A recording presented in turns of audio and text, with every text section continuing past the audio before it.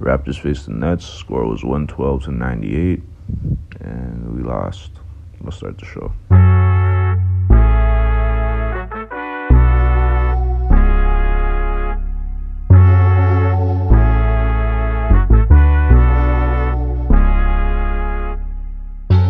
Yo, welcome to Jurassic Pod. My name is Ebby. Excuse my voice. I am not just waking up, but I'm waking up. It's pretty early. Yeah, this game was like all of my memories are flooding back to me now. It was mostly injuries. We had like Fred VanVleet out, Scotty Barnes out. Both of those guys are day to day. Justin Champagne, he's out. Danilo Banton, he's out. Pascal Siakam has been out.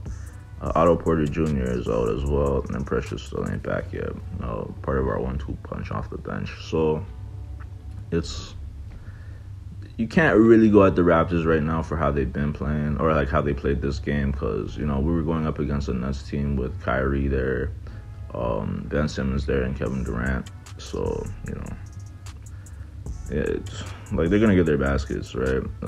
We'll start with the box score and we'll work our way to the summary right after, but. There was two main contributors, and Gary Trent Jr. with 19 points, 1 rebound, 3 assists. He also had 3 steals to add to that. OG Anunoby had 15 points, 5 rebounds, 4 assists, and 2 steals. OG being OG. What else? Yeah, we had 2 guys with double-doubles coming off the bench. Boucher, part of the 1-2. 12 points, 16 rebounds. 16 rebounds. 1 steal and 1 block. Hernan Gomez had 10 points and 10 rebounds and 3 steals to add to that. Thaddeus Young, who started, he had 12 points, 8 rebounds, 5 assists, and 2 steals. So like everybody contributed. Like there's only 1, 2.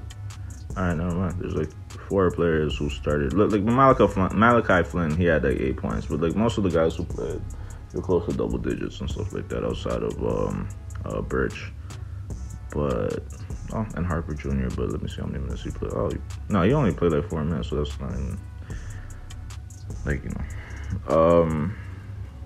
Yeah, the bench came out pretty early in the fourth, mind you. It was mostly the bench playing today. Like players who wouldn't regularly be starting and stuff like that were like on the starting lineup as well. So everybody stepped up in moment. I don't want to go too hard on them because this is just injuries, right? Like a lot of players who are not supposed to be out there playing against a team like, especially like the Nets, who seem to be getting things rolling for themselves right now. I just we'll go to the score summary because we just had terrible starts. All right, and to prove that, first quarter, 38 fucking points to our 26. There was a drop off in the second for them, which actually helped us get back into the game. We were pretty consistent with 25 points. Third quarter, they like started right back where they left off on the first with 39 points to our 25 points.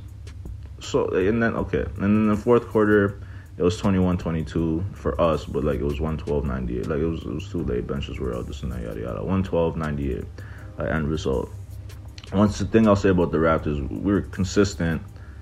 Like 26, 25, 25, 22. Like we were scoring what we score, but like the Nets was like, nah, fuck that shit. Like they have one of the best scorers in the league in KD. Kyrie is back and he's healthy, and Ben Simmons is Ben Simmons. Like it's just having those 3 options on the floor, and they're all rolling. Like you know what I mean? Like it's gonna be hard when we have like close to like 6 or 7 guys out on our own roster. So, it was a tough game for us. It could have been worse, to be honest. So, I don't really have much more to say outside of that. There's players on the team who that one player specifically, like Gary Trent Jr. needs to be making better decisions on the floor.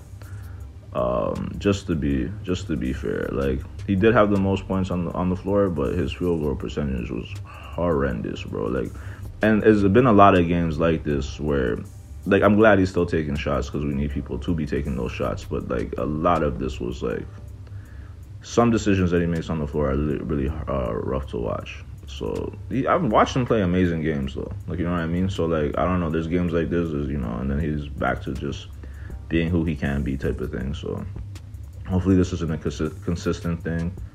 But outside of that, I don't really have much more to say. Our next game day is Saturday the 26th. We're facing the Mavs at home at 5. And so that means I'll see you guys the morning after on the 27th. It'll be Sunday morning, and you guys are going to get your Jurassic Pod weekly wrap-up at Sunday at 6 p.m. with Ja and I. And yeah, have a great rest of the week. See you guys Sunday morning. And happy Thanksgiving to those whose Thanksgiving were. Have a great one.